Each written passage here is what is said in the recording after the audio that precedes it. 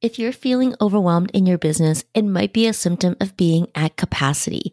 When you're at capacity, you can't take on any more client work, which keeps you at a revenue cap.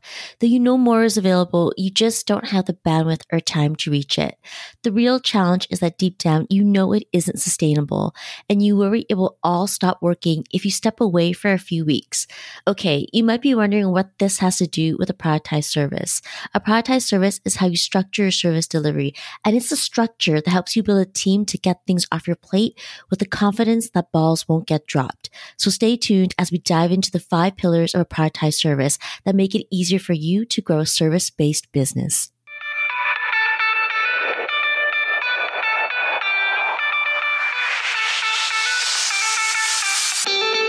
Welcome to the Small But Mighty Agency Podcast. If you're a creative consultant or agency owner who wants to know what the roller coaster ride really looks like to grow your business from one to many, you're in the right place. My guest and I pull back the curtains on the realities of growing and running agencies of different sizes and what it takes to build a team. And if you're anything like me, you want more than the highlight reel. You want to learn from the mistakes of others so that you can stop short of making the same mistakes. I'm your host, Audrey Joy Kwan. I spend my days as a coach and consultant to multiple 6- and 7-figure agency owners. For the last 7 years, I've been behind the scenes helping people grow, lead, and operate small but mighty agencies. Here at the Small But Mighty Agency Podcast, we'll uncover what works and, equally as important, what didn't work to get these business owners to where they are today. Welcome back. We're diving into the 5 pillars of a productized service. If you haven't listened to the last episode, I shared why you need to productize a service in episode 49. The magic always starts with understanding why. If you haven't listened to episode 49, why productize your service, the link is in the show notes. Please go check that out.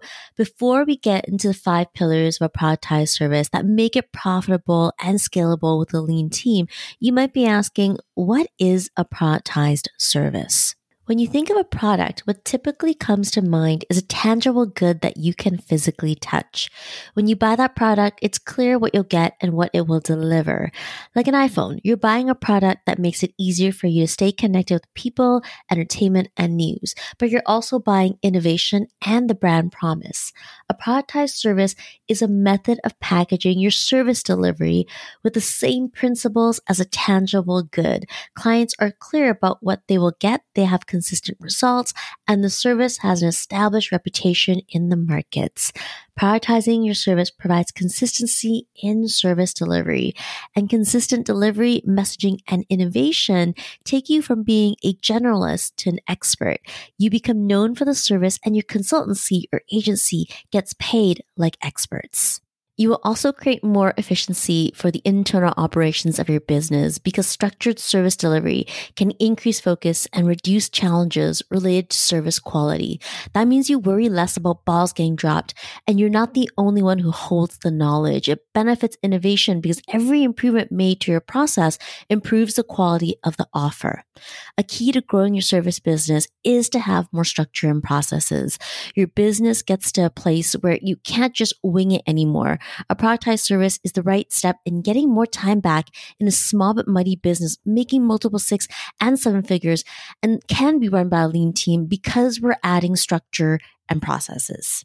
What makes productizing your service powerful is the practice of less is more. For clarity, the concept of less is more is not about providing less results for your clients. It's the opposite. It's about doing less better. When you do less, you can do it better and provide better service delivery. As the owner and operator of your small business, you don't have outside investment to burn. You want a profitable business as fast as possible that supports your living. That's 100% of the people I work with. If that's you, it doesn't make sense to streamline, optimize, and train to deliver 10 different services in your business, only to be the leader of none in the market. When you focus on less, maybe that's one productized service. You can be the leader, build your reputation, make your money, and then scale to 2 and 3 or more.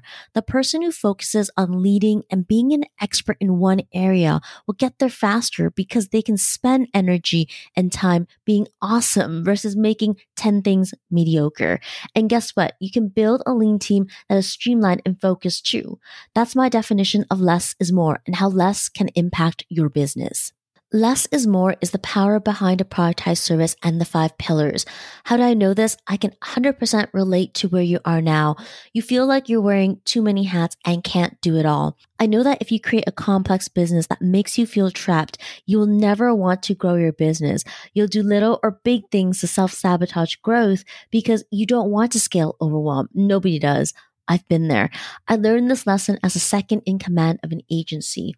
I could not turn off my brain and relax because I would worry about what was and wasn't being done. It wasn't until I looked at the business from a productized service perspective. We systematized our intellectual property with the right tools and processes so that contractors and employees didn't require unnecessary handholding. That gave us more bandwidth to double the revenue and sell and exit the business. Since then, I've been behind the scenes of service-based businesses, helping owners get out of being stuck in service delivery, account management, and strategy. We start by reviewing their service through the lens of productized service and the 5 pillars. If you're someone who wants to have a hard copy of the 5 pillars, go to my show notes to download the free Productizer Service Roadmap or go to audreyjoyquan.com/roadmap. So what are the 5 pillars that I look at when evaluating a scalable service offering? Let's start with the niche. If you've been around long enough, the word niche isn't new to you. As a Canadian, I say niche. My friends in the US say niche. It's the same thing. There's a reason why niche is talked about so much in business building, especially when you own a small business. Your business can't do everything and compete with everyone. A niche narrows the focus of your business so it attracts and increases your perceived value in a specific market section. There are 2 categories of niches. When you think of a niche, an industry is what you typically think about. An example is a design agency who specializes in real estate, or a content marketing agency who specializes in technology. Within niches, there are micro niches. In technology, a micro niche means getting deeper into specializations like medical, electronic, or industrial technology, and so on.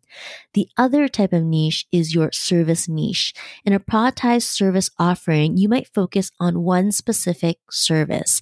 For example, a copywriting agency might choose to focus on email marketing as a service niche and food bloggers as an industry niche. Or a change management firm might focus on digital transformation as a service niche and financial services as the industry niche. The number one fear I see business owners have about niching is that they will make less money or leave money on the table. So they continue being jack of all trades. While being the jack of all trades may get you to 6 figures, getting to multiple 6 and then 7 requires you to do things differently. When you specialize, it leads to less overwhelm and more money and sharpens the results you get for your clients, making you more sought after in the niche that you choose. Speaking about sharpening your results leads nicely to the next pillar, the pillar of promise. The promise is the North Star for your marketing and sales message. A powerful promise declares the problem and the transformation. Clarity on your problem, solution, and promise isn't always easy. If what you do comes naturally to you and you have a ton of experience, your message can get confused by too much jargon and fluff. Clarity about your promise means being able to answer these 3 questions. What urgency is there for your client to solve the problem? How does your solution meet the pressing challenge of your clients?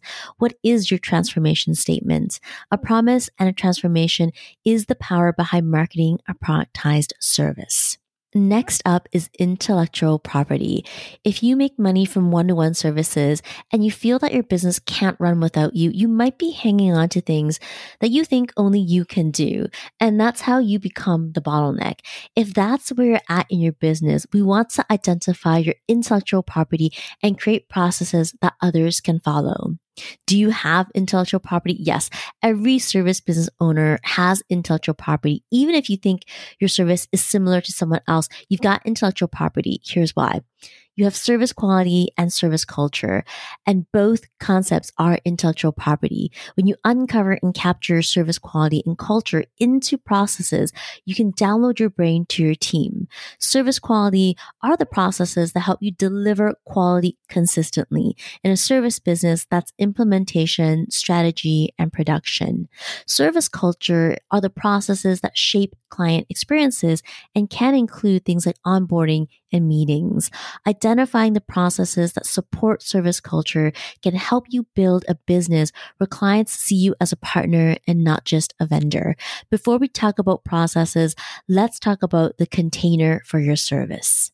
A container is how you package your service. It's a pillar because it's how you make money. You don't need to add different scopes of services to increase revenue. You can look at repackaging what you have in different ways to increase the lifetime value of your customer.